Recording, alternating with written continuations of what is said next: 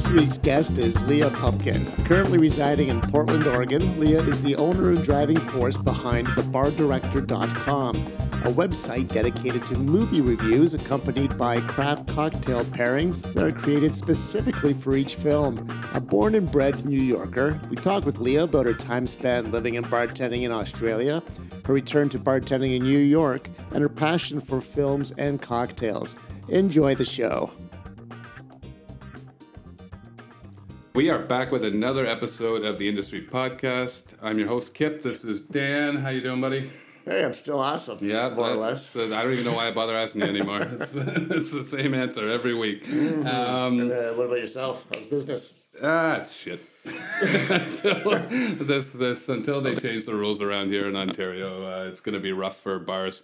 Yeah. So when they show me the study that COVID travels more quickly between 11 p.m. and 2 a.m. Because apparently that's how it's working here. So yes. Anyway, we don't need to get going on that again. If you are enjoying the Industry Podcast, the best way you can help us out is to subscribe, rate, and review right on wherever you listen to your podcast, Spotify, iTunes, wherever. If you want to be on the show, DM us at the Industry Podcast. Also, if you have if you're not even in the industry and you just have some topics you'd like us to hit on, then you can also DM us at the Industry Podcast. Shout out to Zach Hanna, that's Zach Hanna Design, for the artwork as always. And we got another great guest for you, so we're just going to jump right at it. We have with us today Leah Pupkin. How's it going, Leah? Super good. How are you guys? We are okay. Well. Yeah, we're doing all right. Getting through this shit. How about you're coming to us from Portland? That's right, Portland, Oregon, not yes. Portland, Maine. Oh, right. Yeah, I guess that's too many Portland. Yeah. And how are things COVID related there? We got to get this out of the way right at the beginning of every podcast. So things feel like they're at a complete standstill. We've been in phase one for what feels like an eternity. We moved here from New York in the beginning of June, and we kind of thought because it's a smaller city that this whole thing would maybe progress faster and be nullified faster. But now it seems like bigger cities like New York and LA are moving ahead of us, and we're still having our bars close at 10. So like you said, It's as if, COVID spreads faster between, 10 p.m. and 4 a.m. or whatever when people want to be out of bars, as if that makes any lick of scientific sense. And I think what they're trying to say is people make worse decisions after 10 or 11 o'clock because they're drunk or whatever. But isn't that our job to make sure that they don't? Let us do our jobs. Exactly. We want to do our jobs. Yeah, that would be great. Let me tell you something. Being my bar is kind of like everybody's last stop on the tour. So when the last stop on the tour it has to stop at 11, then it kind of just gets cut out altogether. So and honestly, it's kind of not conducive to what they're trying to do, because at least for us, the bars close. If we're out at a bar, it closes at 10, and then we're like, all right, everybody come back to ours. And, we're bartenders, we have a fully stocked bar, we'll make you drinks. And then we just end up bringing, not strangers, but a bunch of people into our homes. Yep, that's exactly what's happening. To continue drinking anyway. So, and if you can't tell me that everybody else isn't doing the same thing. So I know. I see it all the time. It's also backwards. There's no consistency. It's just all over the place. It's just really shit for our industry specifically, it seems. So, yeah, not good. So let's just stop talking about it. Pretend it's not happening. Yeah. Everything's great. Everything's fine. It's good. Good times. Okay, so you started off your career in the industry in New York or in Australia? In New York. In New York, okay. So, and what was your first job there? My first service industry job, I was a hostess, as every young girl is in college. And then I kind of worked my way up through the ranks, hostess, server, bartender, all over New York City and Long Island. And I went to school for music. I graduated with a BFA in vocal jazz performance. So when I did graduate, I did the teaching thing for a while. I taught private lessons in some private music schools and freelanced with that and performed. And that was fun. And I still love it. I love playing and teaching music, but there's just way more money in bartending and in our industry. And I think that's why a lot of people I know who do pursue something artistic or something not so 9 to 5-y in school end up getting suckered into this industry, because the instant gratification of cash is so wonderful and so reliable. And sadly, you make more money behind the bar than you do maybe doing what you got your degree for. Yeah, we got our degrees in political science, and they're not helping me a lick right now. We're there you go. Political science labs to open up.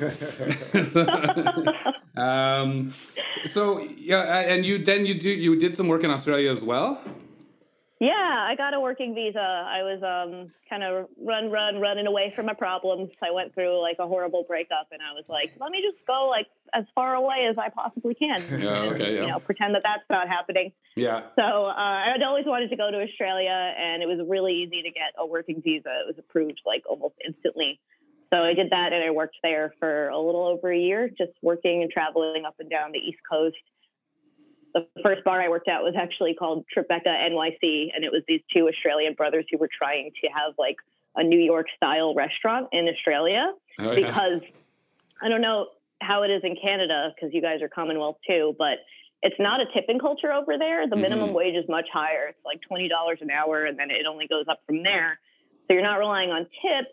So the service kind of suffers because, they don't really have to give a shit the way we do when we're working for tips. So these guys wanted to provide, a New York level of hospitality in Australia. So I think the only reason they hired me was because I was a New Yorker. But that was really cool. And I got to head up their bar program. And I just did, like classic New York cocktails like Manhattans and Cosmos. And that was really exciting for this little small town in Surfers Paradise, Australia. Yeah. What city was that? Surfers Paradise is on the Gold Coast. It's a really touristy part of Australia. Like you go for the beach. It's a big party town. Oh, okay. It's kind of like a tiny like Atlantic City.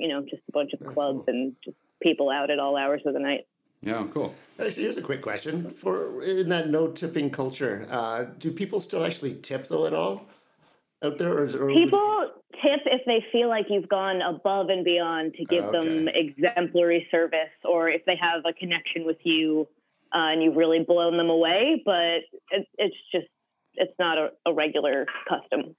Gotcha. Yeah, so you're just relying on your hourly wage, which to me that's a pro and a con, because if you work a super slow shift where you have hardly any bar guests, you're making the same money as you would for a busy shift. But then if you work a busy shift and you're getting your ass kicked, you're not making a single cent more than you would if you were slow. You know what I mean? So, yeah, and it kind of it's almost like breeze, like you're saying. Like, I don't know, if you're super fucking busy and you're not making any more money, it's kind of like after a while you're just like, why am I working any harder? Like, I'll just exactly like, why am I in this industry? What's the point? Yeah. Are there any other differences in the bar culture that you could touch on from Australia and New York, or is it mostly just the tipping thing? Yeah, for sure. They have a big culture of bar fights and bar related drunken belligerence and violence. Australians are lovely people, super friendly and outgoing, but they love to drink.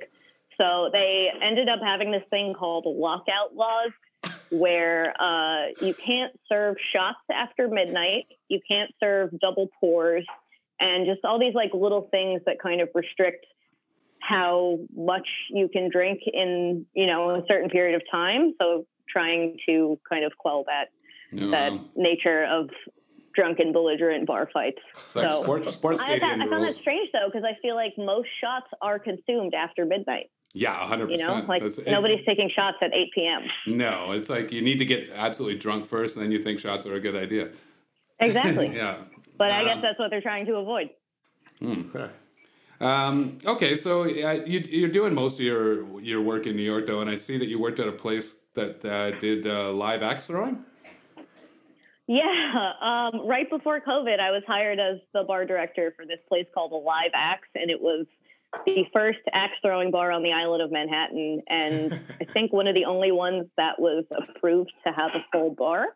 And that to me is kind of strange. And now that I don't work there, I can say that I feel like it's not really safe to be serving people hard liquor and cocktails and then encourage them to throw axes when they I've always wondered about that. So we were talking about this earlier. We had one of those in town here that recently closed down because of COVID shit. But I always thought the same thing. I never went to it, but like, it doesn't seem like a great idea. Like, get drunk. No, and then not so much. Yeah. Really, really bizarre. Yeah. And no serious accidents or maimings occurred. They never opened. So it was right before COVID, and then the shutdown happened. So I think they're finally opening now as we speak. Oh, shit! I like to think things happen for a reason. It probably wasn't meant to be that I was around a bunch of drunk people throwing axes. Yeah. I mean, you already went through your bar fight days. Exactly.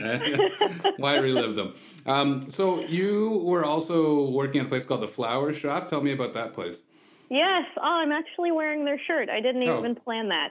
The Flower Shop is a dope bar. It's on the Lower East Side of Manhattan, kind of in Chinatown. It's owned by Australians. So weirdly, I worked in Australia and ended up working for Australians in New York. The chef is English. He's Michelin starred. It's only been open for 2 or 3 years, but they've really made like a family with the locals and also garnered a reputation for being a low-key hangout for celebrities. So I think because it's kind of like off the beaten path and tucked away in Chinatown, some higher profile people would feel, comfortable, like they could hang out there and let their guard down. So like Rami Malek from Mr. Robot and Bohemian Rhapsody hung out there all the time. Oh, cool. We did his season premiere after party for the last season of Mr. Robot. Victoria and David Beckham. Tony Hawk was an investor. So cool. Stuff like that. We did a lot of like private parties, a lot of fashion week stuff. But it wasn't like a fancy upscale cocktail bar. It was 2 levels. The top level was more of a restaurant, and then the bottom was like a bar and lounge with a pool table, and the whole place looked like somebody's grandmother's basement in the Midwest in the 70s. Oh, so, that's awesome. It was really chill, like a really relaxed, fun aesthetic, and the vibe was always good, and the clientele was always good. Which celebrity was the biggest dickhead? Ooh, I don't think I had a negative experience. Actually, no. You know what? I don't know how much of a celebrity he is, but there's an artist named Youngblood who dated Halsey for a while. Oh, okay. He was kind of a douche. Yeah, he was at what was it? A Jimmy Choo like fashion week event that we did, and he was dressed like Jared Leto's version of the Joker, like a full face of makeup and like green hair and a weird Beetlejuice suit. I was like, what are you doing, bro? Like, he just looked like a fucking idiot. That's funny. Have you been working since you got to Portland? No, I've been doing some freelance stuff, mostly like weddings, small weddings and stuff like that here and there. And then I've mostly been focusing on the social media side of things. So a lot of brand partnerships with liquor brands where they'll send me bottles and then pay me, a certain amount of money to create cocktails and promote their product on Instagram and stuff like that. So that's been good. At least it's something in the meantime while I'm not at a bar. And how does that come to take place? Like, how do you get involved in that? Is that like you get a certain number of followers on Instagram? I'm fucking social media idiotic, so you need to explain this stuff to me. So, like, you get a certain number, I'm just guessing, you get a certain number of followers, they start reaching out to you, or is it something that you have to be proactive about?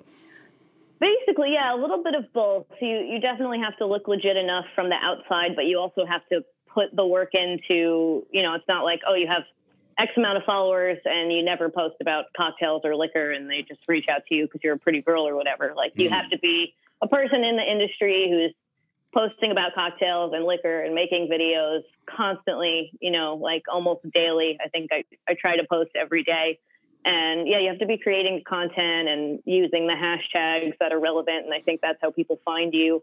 So yeah, a combination of building up a big enough following that you look reputable and legit, and then also just being committed and devoted to creating content almost every single day. Yeah, and I know I've noticed from doing your a little research on you before, we actually do a little research on the show. I know it's hard to believe sometimes when you listen to it, but that you certainly are involved in a lot of different things. Now, what I wanted to ask you about is. I want to talk about your bar director project because I think it's pretty cool. But before we get into that, is this like, is this a sort of a new way that bartenders can go? Like with all the uncertainty going on right now in the service and bar industry, restaurants, due to COVID, is this like a viable alternative for someone to just sort of patchwork together all these different sort of, like everything you do is sort of industry related, but you're not working in a bar or a restaurant. Like, is this a viable career path for someone who is worried about their job in the service industry? I think it is. I mean, I think it's definitely a great alternative right now and a side hustle that you could be doing at all times, even when things are back to normal, whatever that means, and you are working in a bar. Because there are guys on Instagram like the Garnish guy or Bad Birdie, all these bartenders in LA who have a massive, massive followings, way bigger than Yancey or myself. And they do all these brand partnerships and they get flown all over the place just to style a photo shoot and make some cocktails and take some pictures. And, you know, you can get to a point where you don't even have to be behind a bar anymore. And you can just sustain yourself from, I hate this word, but being an influencer in this industry. Right. And there are people who are doing that outside of the bar world. So why shouldn't, you know, bartenders and mixologists and cocktail creators be able to do the same thing? Yeah, I think you're right about that. And I think that it's interesting that... And this kind of gets into something that maybe you were interested in talking about as well. Like, for some reason, people, like you say, people do this in almost every field, and it's considered normal. Like, if you're a chef, you can be a celebrity chef, star chef. Nobody thinks that's weird if you're doing just videos on Instagram or a YouTube show or whatever. But for some reason, that hasn't really transferred over to the bar side as much. But to your point that you made in your email. Like, craft cocktailing is no different than creating an amazing meal or food dish, right? Totally, yeah. And yet we don't get the same respect as chefs. And that's something I think about all the time. And I think at the end of the day, it just has to do with the stigma against drinking, which is so backwards to me because drinking is such a huge part of our culture. You know, it's the only drug per se that's 100% legal everywhere. Mm-hmm. And, you know, we drink with every meal, we drink socially, we drink to celebrate, we drink when we're sad, we drink all the time, just as much as we eat, if not more so. And yet there's this stigma against bartending as a career when being a chef is celebrated. So I think mixology and the way we look at cocktails now is elevating to a point that is unprecedented. Like, cocktail culture has never been as complex and artistic and respected as it is now, but I think we still have far to come. I think we still have a ways to go until, you know, you can tell somebody I'm a bartender, I'm a bar manager, and they don't kind of like scoff at you and say, oh, but what do you really do? You know, like, what do you really want to do? Well, what are you trying to do? Just for now, but what did you go to school for? What do you really do? Right. Yeah, that's interesting too. And like, I wonder if sometimes I wonder if even just like some of the verbiage, like if you say you're a server, well, like right there in the title, it's like you're subservient, right? I serve you. Yeah, exactly. And I think that's where sometimes some of that stigma comes from. But there is a long-standing stigma, and I think we have some guilt about it pent up as well, where it's like, oh, I've just been bartending for all this time. Like, I can speak for myself. It took me a long time to get over this notion that it was okay to just be a bartender for my career. I don't know totally. If that, I'm wondering if that's going to continue into this next generation, or do you feel like it's changing enough where the next generation is kind of okay with that now? I think the next generation is getting to be okay with that. But again, I think it'll just take time for us to have the same respect as other people in this industry. And yeah, I don't know. I think that comes with accepting that ourselves. Like you said, I definitely still have trepidations about people ask what I do and I say I'm a bartender, and, you know, they work at like a hedge fund, or they, you know, are a nurse or something like that.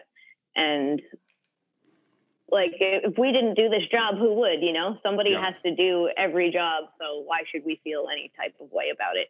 But yeah, I think with our generation being so plugged into social media and the way that social media is going hand in hand with the bar and cocktail industry right now, I think that will be beneficial to us. But I see no reason why there could be celebrity chefs but not celebrity bartenders. Right. So Yeah, that's true. Do you the other side of the whole, and we've talked about this a couple times on the show with other people who have been on, the other side, the sort of negative side of this bar star way that we're going now is that it kind of can take people away from like a grounded idea of what the job's all about, which is looking after the guest. Do you see any issues with that?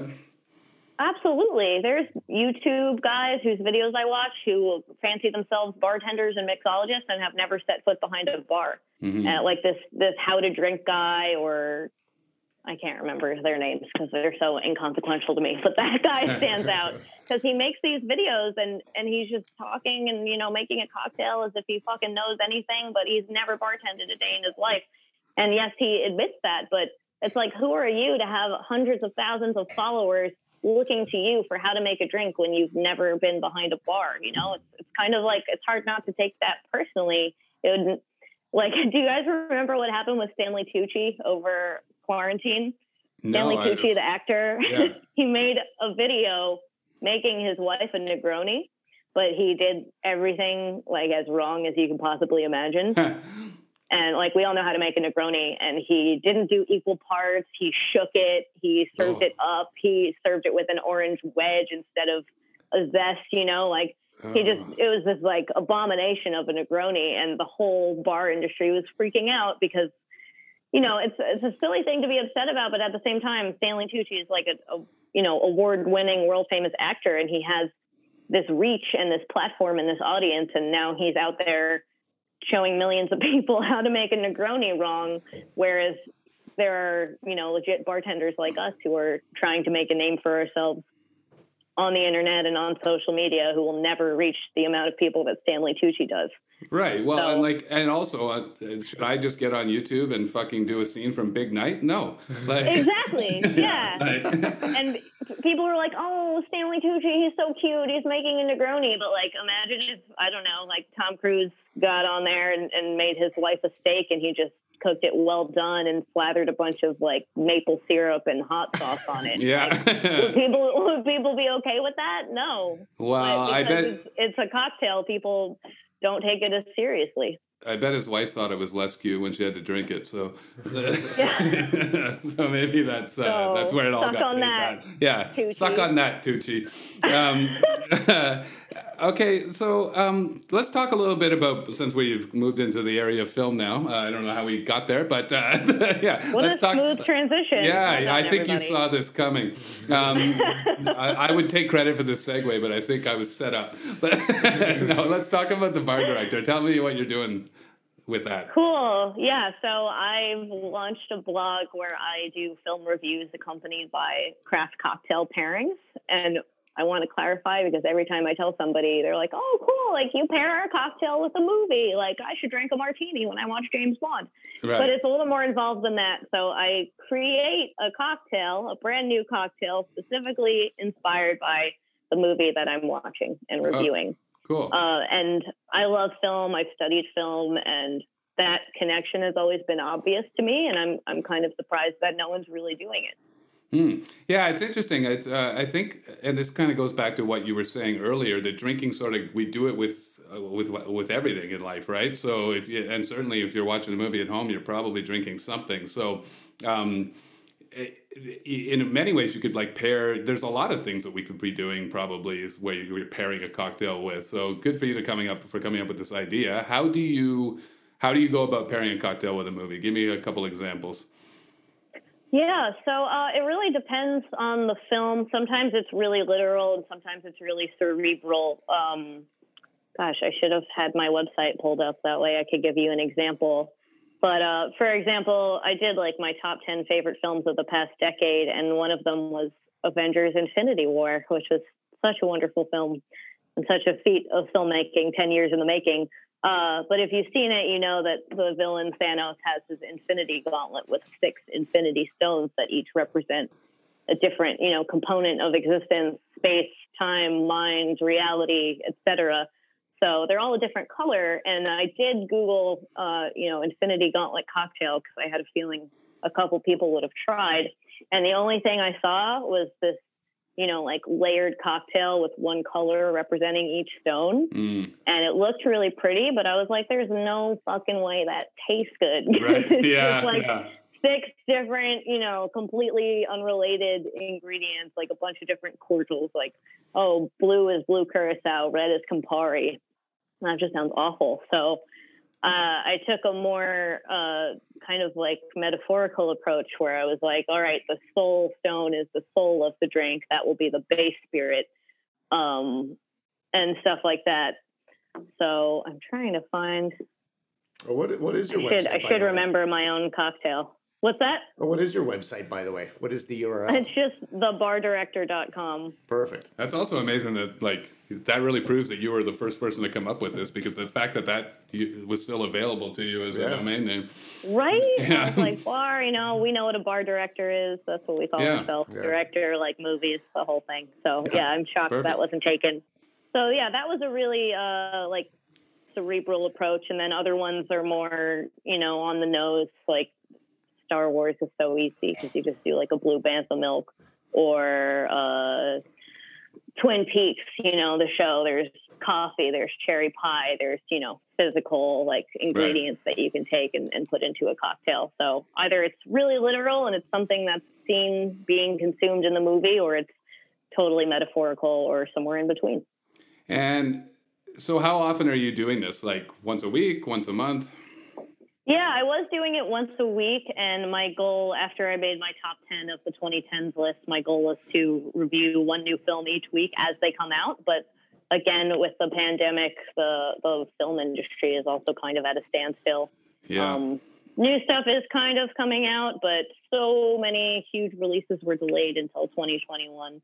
So yeah, I was doing like some Netflix releases and stuff like that, and then I did Scream, my most recent one, because it's one of my favorite horror movies ever. I had to do a horror film for Halloween season. I saw that cocktail that you did. You actually had describe what you did with. Just describe what you did. You'll do it better than I will. Yeah. It was just an edible decal, kind of like you would put on a cake. So it's an edible printer and edible ink. It's like rice paper, and then it just printed Ghostface from Scream. It's got to be an egg white cocktail because it's got to sit on top of the foam. But you just pop it right on top there, and it looks super awesome. Yeah, it did. It blows everybody away. It does look awesome. Everybody should go check out her website because some of the drinks on there look amazing. So yeah. Thanks, guys. Yeah. It's funny that you say that too. Do you find also like when you're watching films, like if they are, you were mentioning James Bond earlier, like he's drinking martinis, and like I find myself, I'm watching a film like that. Like I watched that On the Rocks film the other day, the new Sofia Coppola film with Bill Murray, and it was really good. Yeah, but they're drinking martinis through the whole thing in all these cool New York bars, and it's just that's all I wanted after I finished watching the movie was to drink a martini. Do you find that film can have that effect on you as well? Totally, and I'm surprised more when movie theaters aren't open. I'm surprised more of them don't take advantage of that pairing that is very obvious to people like us.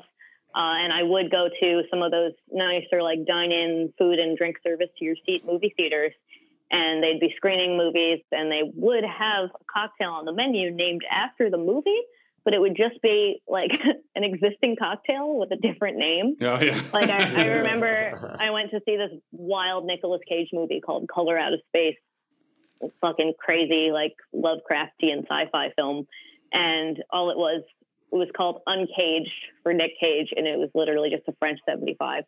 And I was like, come on, guys. Like, it's right there. You're almost there. Yeah. You're not doing it. Like, also, how is that drink represent uncaged anyway? About a French 75. The most caged fucking cocktail I could think of. Drink there is. Yeah. Nick Cage would not drink a French 75. I feel like he only drinks tequila right out of the bottle. Oh, for sure. Yeah. Like tequila, too. Yeah. Oh, yeah. Possible thing. Cuervo Gold out of the bottle at all times. Or Sauza Silver. Love that. Love that Sauza.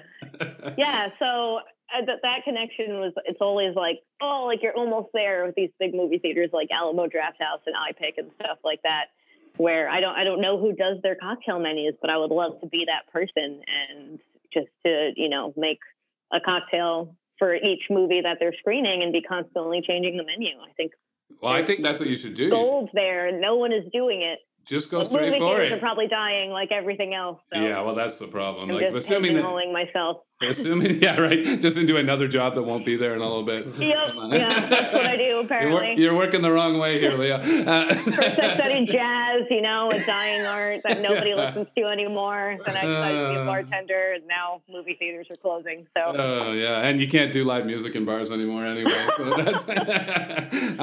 Well, I think you should do it though. Like if movie theaters do come back, you're already the bar director. You can be the bar director of a movie theater. That would be awesome. Exactly, double entendre. And you're right that they need to step their games up with cocktails in theaters. Like it'd be cool to have like a really independent theater, like an old school independent theater that ends up getting a liquor license and putting a little bit more into it, and then just like we have some cool ones here in town. I don't even know if they're running or open, but Apollo I think is open. It's still open, yeah. But it's just like craft beer, a red wine, a white wine. You know what I mean? Like let's step the drinks. Yeah. A gin and tonic. Yeah. Yeah. But the cocktail game needs to come to the art house theater. Okay.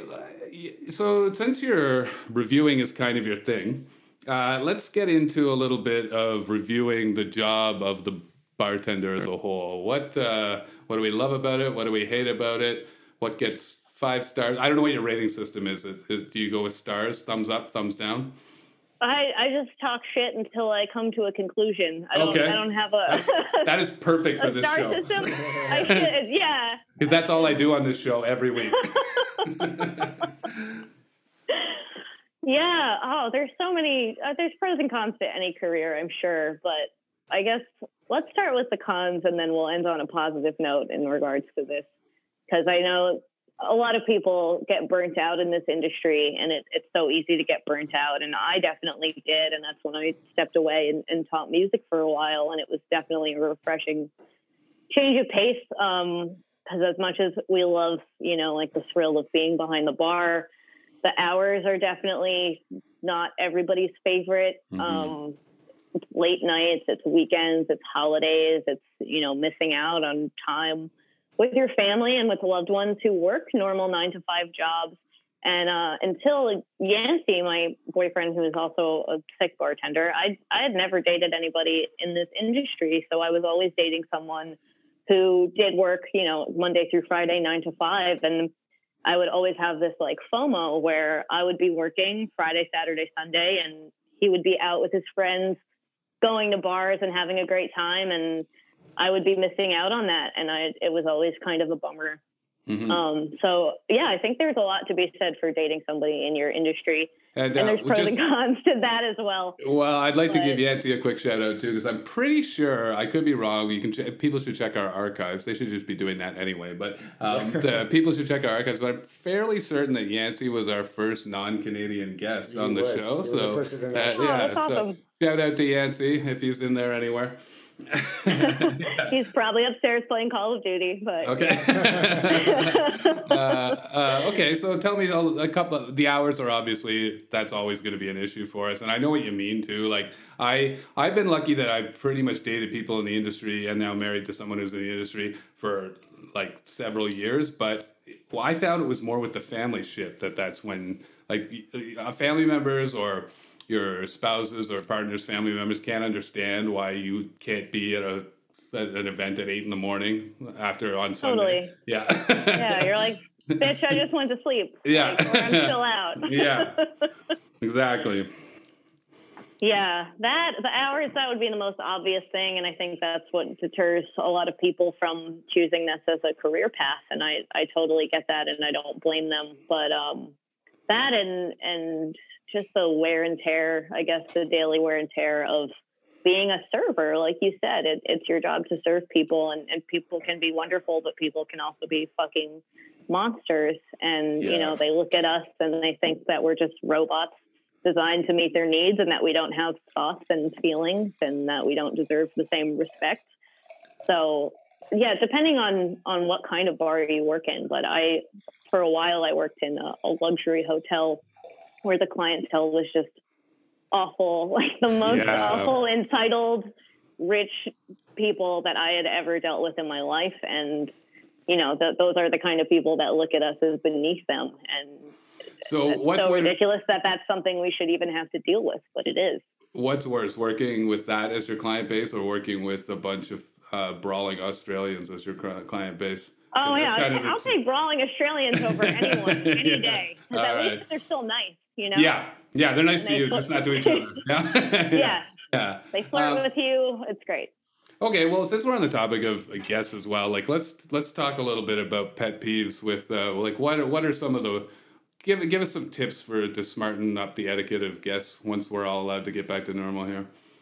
Oh boy, yeah. Especially now, I think people should take into consideration how they treat bartenders and servers, because now there's a whole other set of rules and other things that we have to worry about. And it's tough for us right now. Be nice to your servers and bartenders during COVID time. Yeah, be nice all the time. Yeah, be nice all the time. Don't be shitty. That's what I always say. But unfortunately, people need more guidance than that.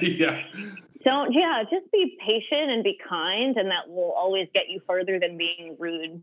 Like I worked a shift at the flower shop that was a Saturday afternoon college football shift. And first of all, I don't know why people are so invested in their college football team when they're no longer in college. But it would be all of these like rowdy Southerners, like, Alabama, Georgia, Florida. And I'm like, first of all, why are you in New York? And how did you just happen to know that my bar is doing a college football thing?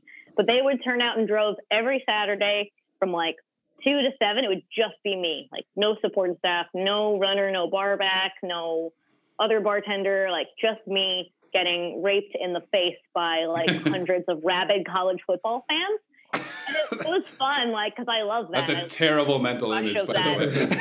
Yeah. I maybe should have chosen my words better. But but some of them were, nice, and others are just barking orders at you. And, they see that you're making 5 cocktails, and you're double shaking, and you're pouring a beer, and you're closing somebody out, and they're just screaming from the opposite end of the bar, "Can I have 6 Bud Lights and 12 tequila shots?" And you're like, really? Like, I haven't even made eye contact with you. I will, and when you're the only one behind the bar, like, you have the authority to be like, I will get to you when I get to you, because I'm the only one here, and if you want a drink, you have to go through me.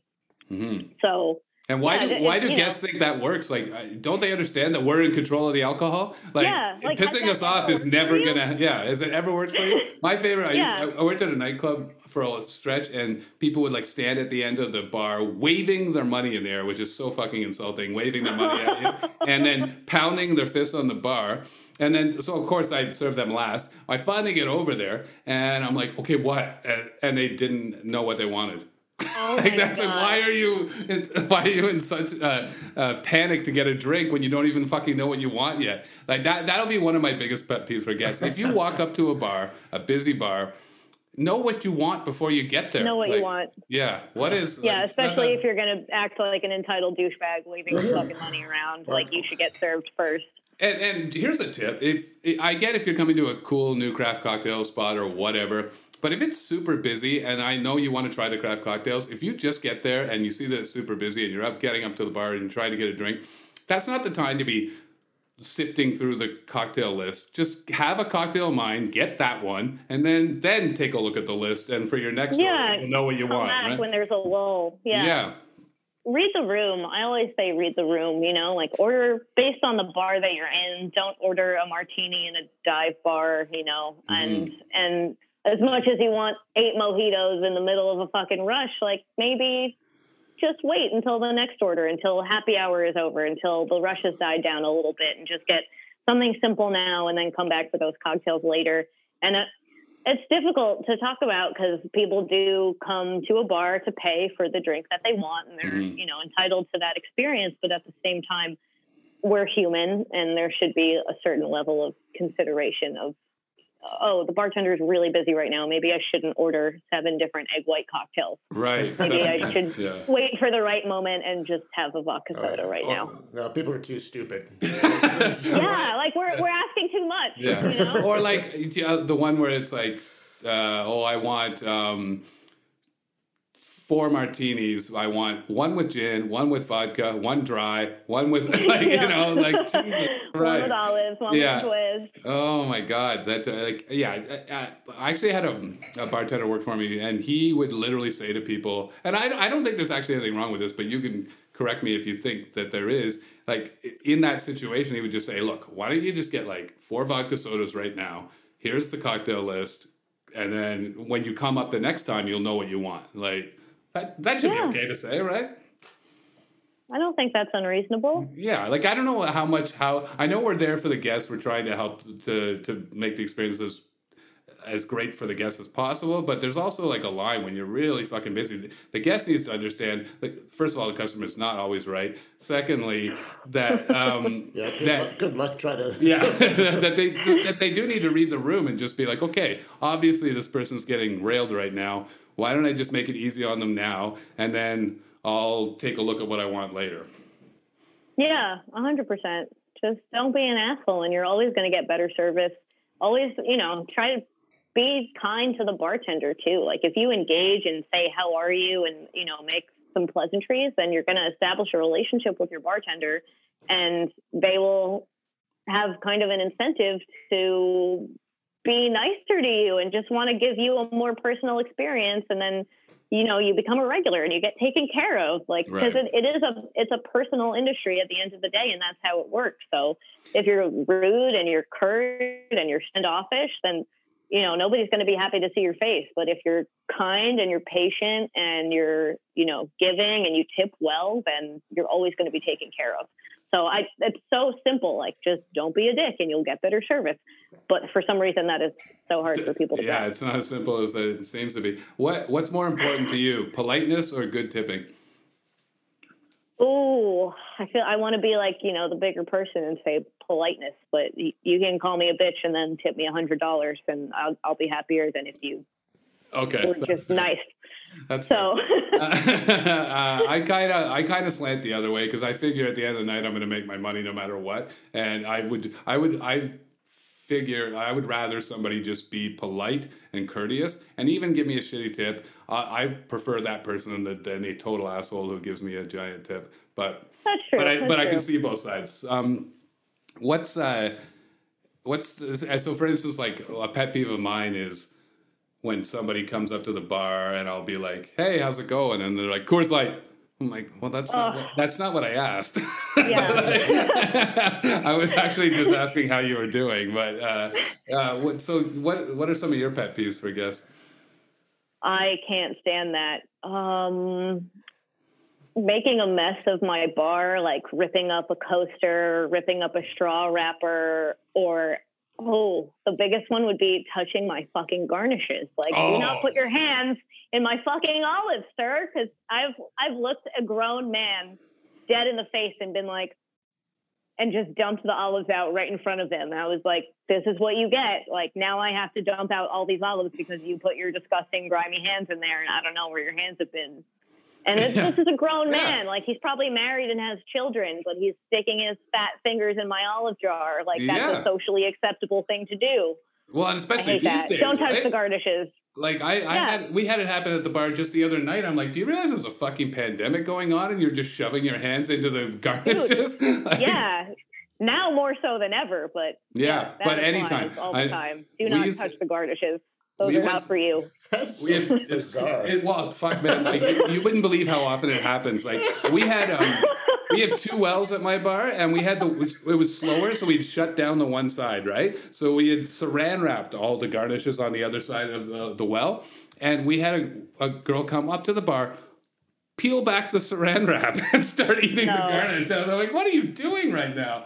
And my bartender tried to stop her, and she was like, I am she said Patteron. I think she meant patron, but oh my God. Yeah, I'm like, you're not paying it for anything right now, actually. You're just helping yourself to my garnish. But yeah, like, why do people do that? They're not stacks. Insane. Yeah. Like social graces. Would you go to the frozen yogurt place and just start like picking at all the garnishes that you're supposed to put on top of your froyo? Like, no. Yeah. But for some reason, like, something about our job makes people think they can just do whatever they want. How do you feel about the new trend towards like sampling everything? And by that I mean, for instance, like last night we were busy at the bar, and someone, I was bartending, and the server came up to me and was like, they want to try all the beers. Like literally, now we only have four beers on tap because we're a cocktail spot, we're not a beer spot. But yeah, I was like, yeah, I guess. So do you do samples? I'm like, yeah, I guess we could like give them a little taste of the beer, see if they like it. Okay, they want to sample all of them. Like what? It's not Baskin Robbins. Yeah, I guess that would be another like read the room situation. If it's not really busy, I guess that's okay, but it's kind of just the principle of it, isn't it? I think they're just trying to get free drinks. They're just trying to get free shit. Yeah. When you're trying 4 beers, that's a tasting flight, and you should be paying for it. That's right. I just don't understand, and that's become like a new thing where guests feel like, I don't know, because places do it now, I guess, but guests feel like that's just something they can request. And like I've seen them do it with wine. I've had someone do it to me with wine. And I'm like, well, I can't really give you a sample of that because I don't have an open bottle. I'm not going to fucking... Yeah, that's even worse. Yeah. Like, I'm not going to open a bottle for you to have a free taste of it. Like, I'm going to start pulling this. Do you find people ever try to do that with liquor? Yeah. I've had it with liquor. Like, I don't know what bourbon I want. Can I try that Pappy Van Winkle up there? Yeah, people Do you have the 20-year... I've never tried the 20-year Pappy Van Winkle, and I'm not sure if I'm going to like it. But people actually ask to taste. Oh yeah, it happens, and I think it's become a new thing, and it's like gotten to this point where the guests feel almost like they expect too much from the experience, like that we're there for them so much that they can literally just request anything they want. What the fuck? Do they think this is Costco where you get free samples everywhere? And I think that, I don't know, like there's got to be it's funny. I was speaking with a musician the other day who is the head of the local union here for musicians, and he went on a rant about how bars that don't charge cover for live music, that's a problem in the industry, because then people go and they don't expect to have to pay to see live music because people are giving it away. Yeah. And it's almost the same philosophy with what I'm talking about with the sampling, where it's like, if you set that expectation for the guests, then that's what they're going to expect. Yeah, absolutely. And if you let them get away with it to a certain degree, then they're going to keep coming back and telling their friends, and suddenly it's the norm. Yeah, it's if there's nobody who will take if you give them an inch, take a mile, like the guest at a bar or restaurant. Oh yeah. Yeah, that one person that you serve 2 minutes after last call because they've been coming in a lot. Oh, how often does that do? And then somebody else sees it, and suddenly you're taking all your tins out again and making 10 fucking cocktails. But again, it kind of goes back to the chef comparison again, because like, would you ask to sample 4 things off of the menu? Would you make all these insane requests for substitutions in the middle of a super busy dinner service? No. So like, why do you?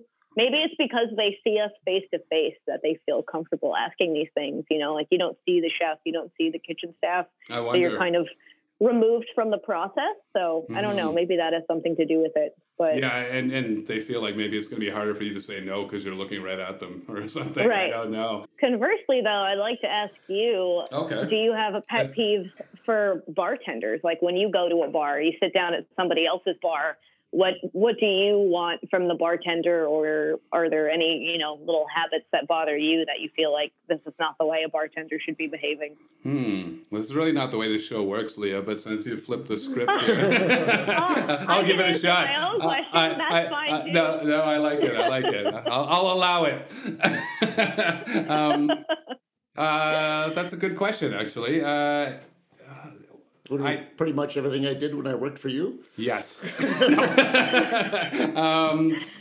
gave away the Pappy Van Winkle, didn't you? That's right. Let's see. What do I not like that bartenders or servers do?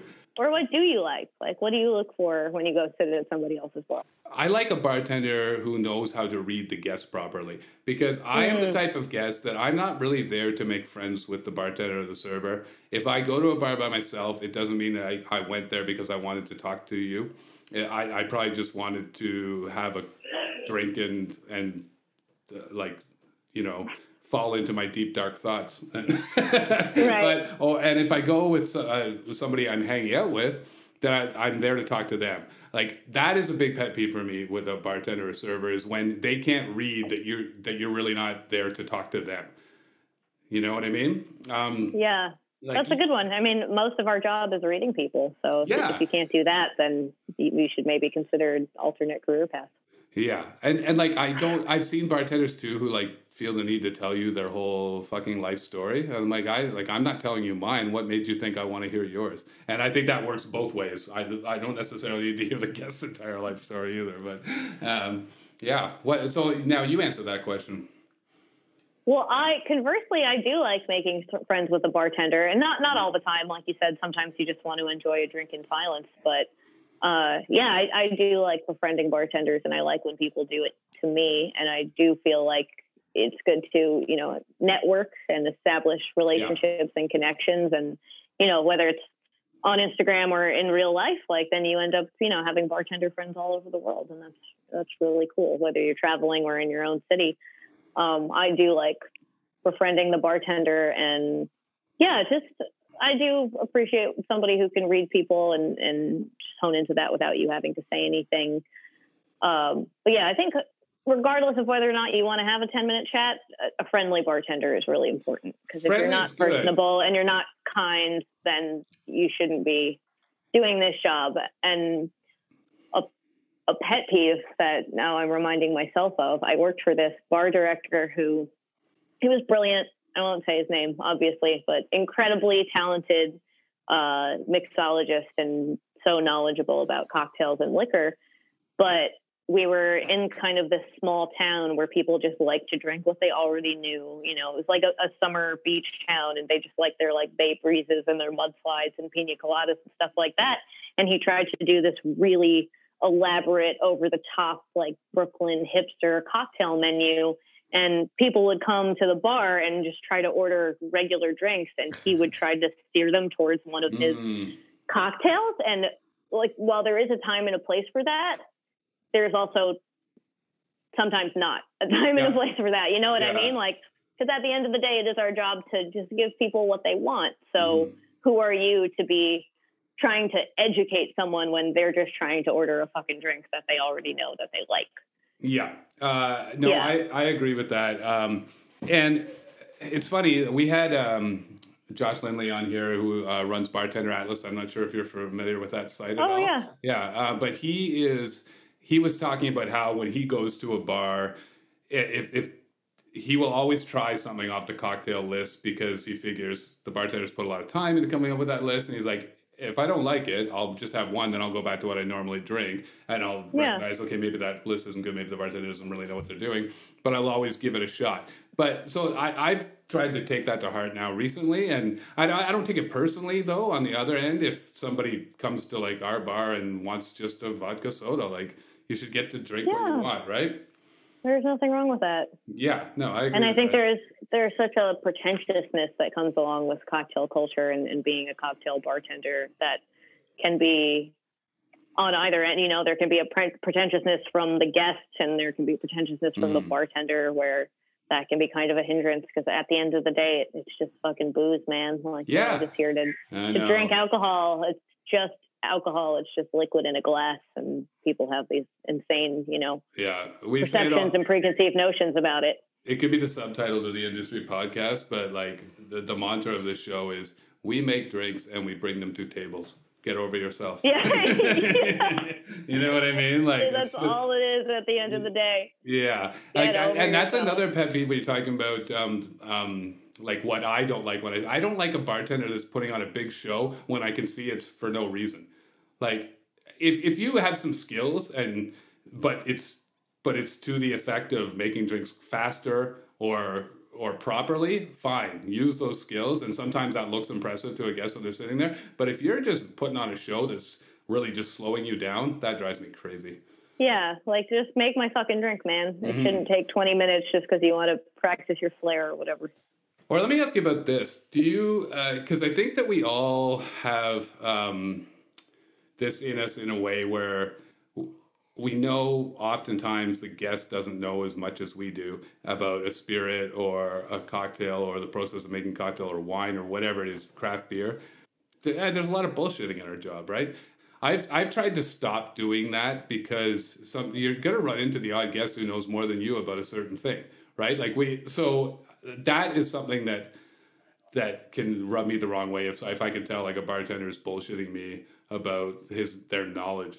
I would rather a bartender say I don't know when somebody asks them a question than lie and pretend that they do, you know. And I've seen that happen. I remember I was at like one of Bobby Flay's restaurants or something in New York, and I was looking at the cocktail menu and I hadn't ordered, and the lady next to me asked the bartender, "What is Velvet Falernum?" She saw it on the menu. It was in a cocktail, and the bartender had no idea what Velvet Falernum was, and she was like, "Oh, it's a botanical spirit made from herbs or something like that." And you know, that I happen to know that that's not what Velvet Falernum is at all. And right.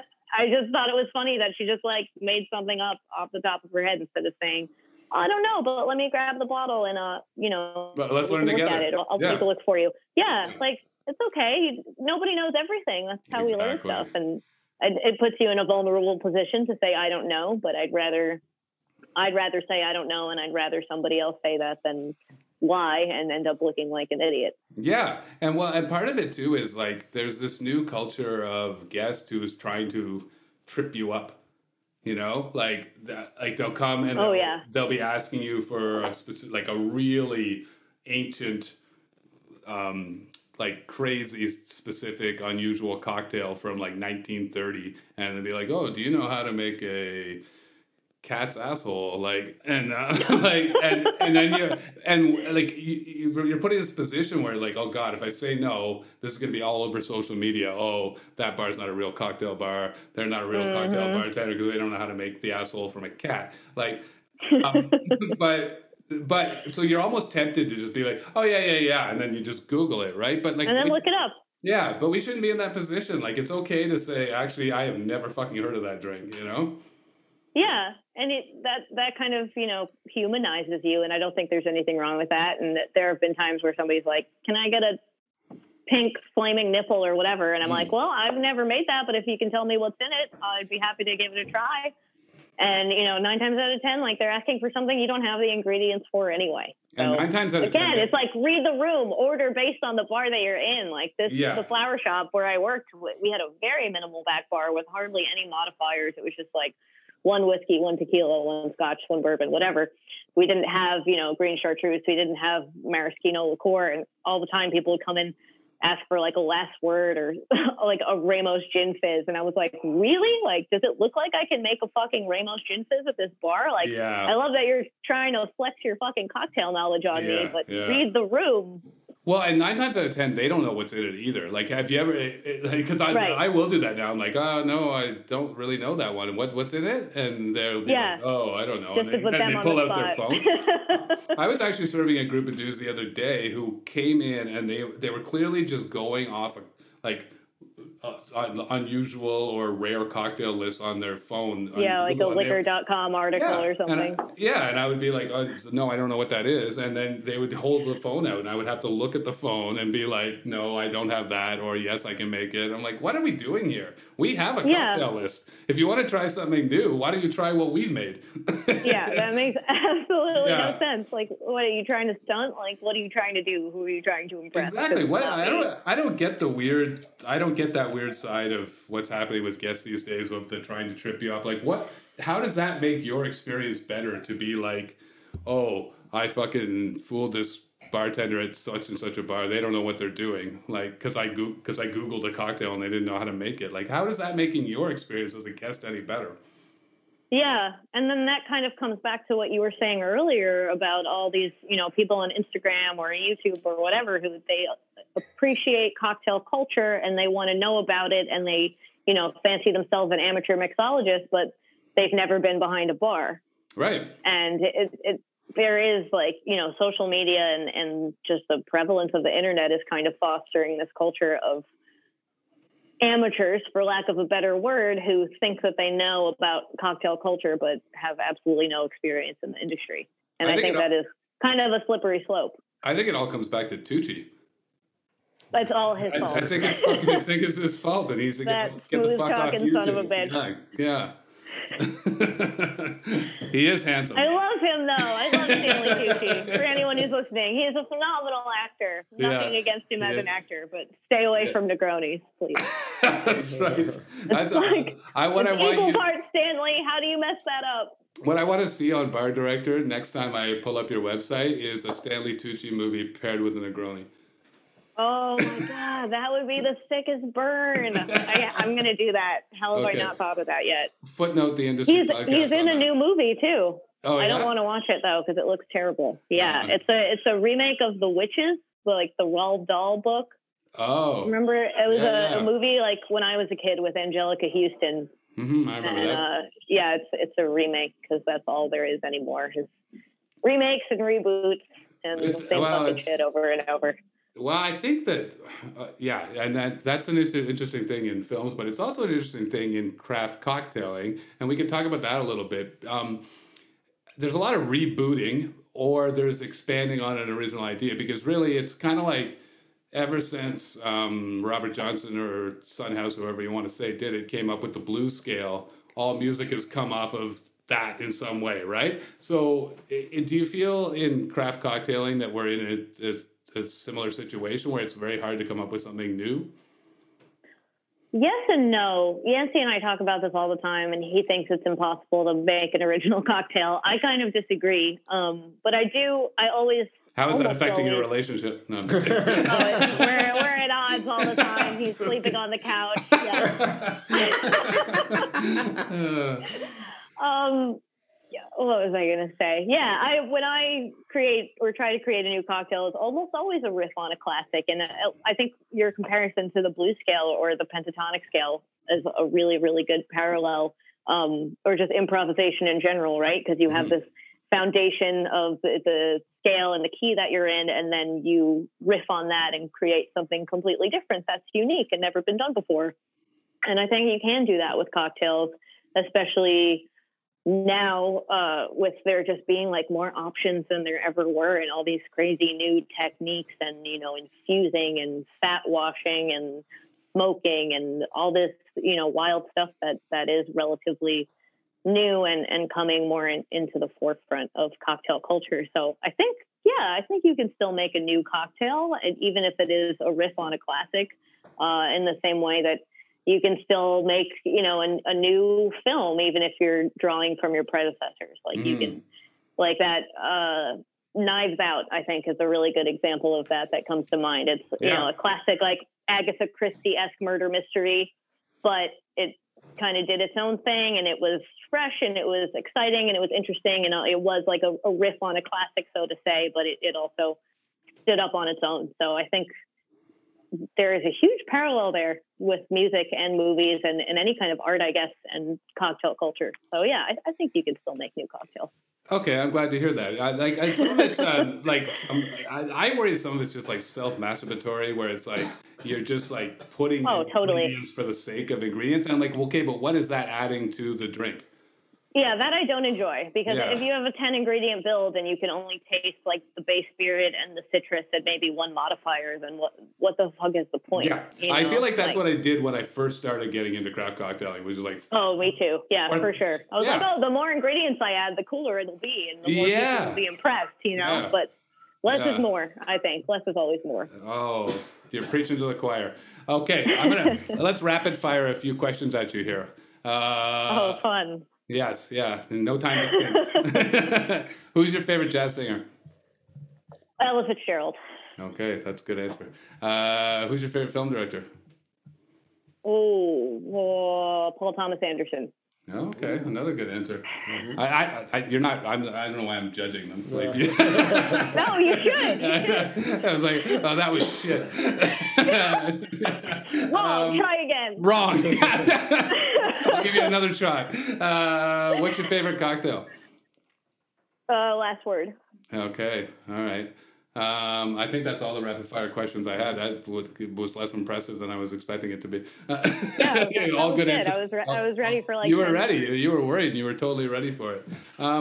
When we all get back to normal here, assuming that does happen, what's your feeling about are there any changes that you think the industry needs to make going forward to make it a better experience for the guests and the staff?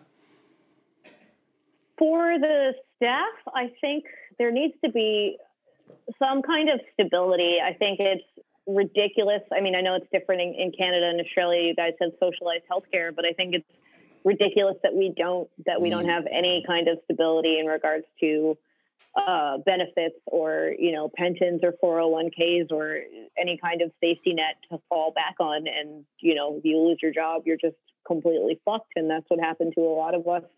Again, it just goes back to that stigma against service industry workers or anything that is kind of off the beaten path.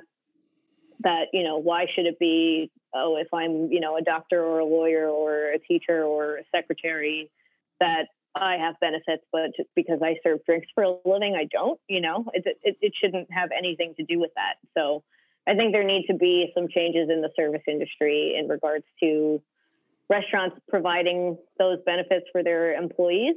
And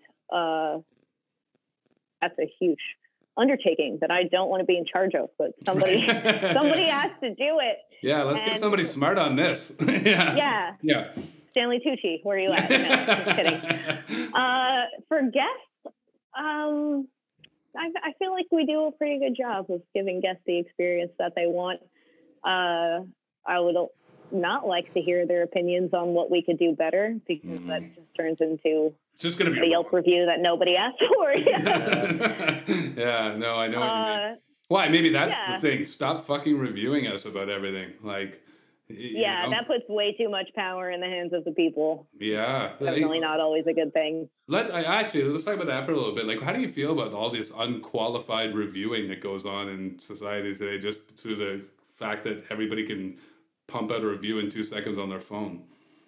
I think it's bullshit, and I think it's really dangerous. And I know I keep relating everything back to movies, but I watch too many. But you're the bar director. It's kind of like a Twilight Zone, like Black Mirror-esque thing, where there was an episode of Black Mirror where you review people, like people review each other, and you're standing in the world, and what is available to you, what opportunities and what jobs and what homes are available to you are contingent upon your rating as a person. And like on Uber, you can be rated, and you can rate your driver, and your driver can rate you. So I think like we are stepping in that direction as a society, and it's very scary that because of technology, there is so much power in the hands of people to judge each other. And I think that's a very slippery slope. And definitely for the restaurant industry, like this is something that is totally unprecedented, that 100 years ago, no notable chef or bartender ever had to deal with. Everything would probably just be word of mouth.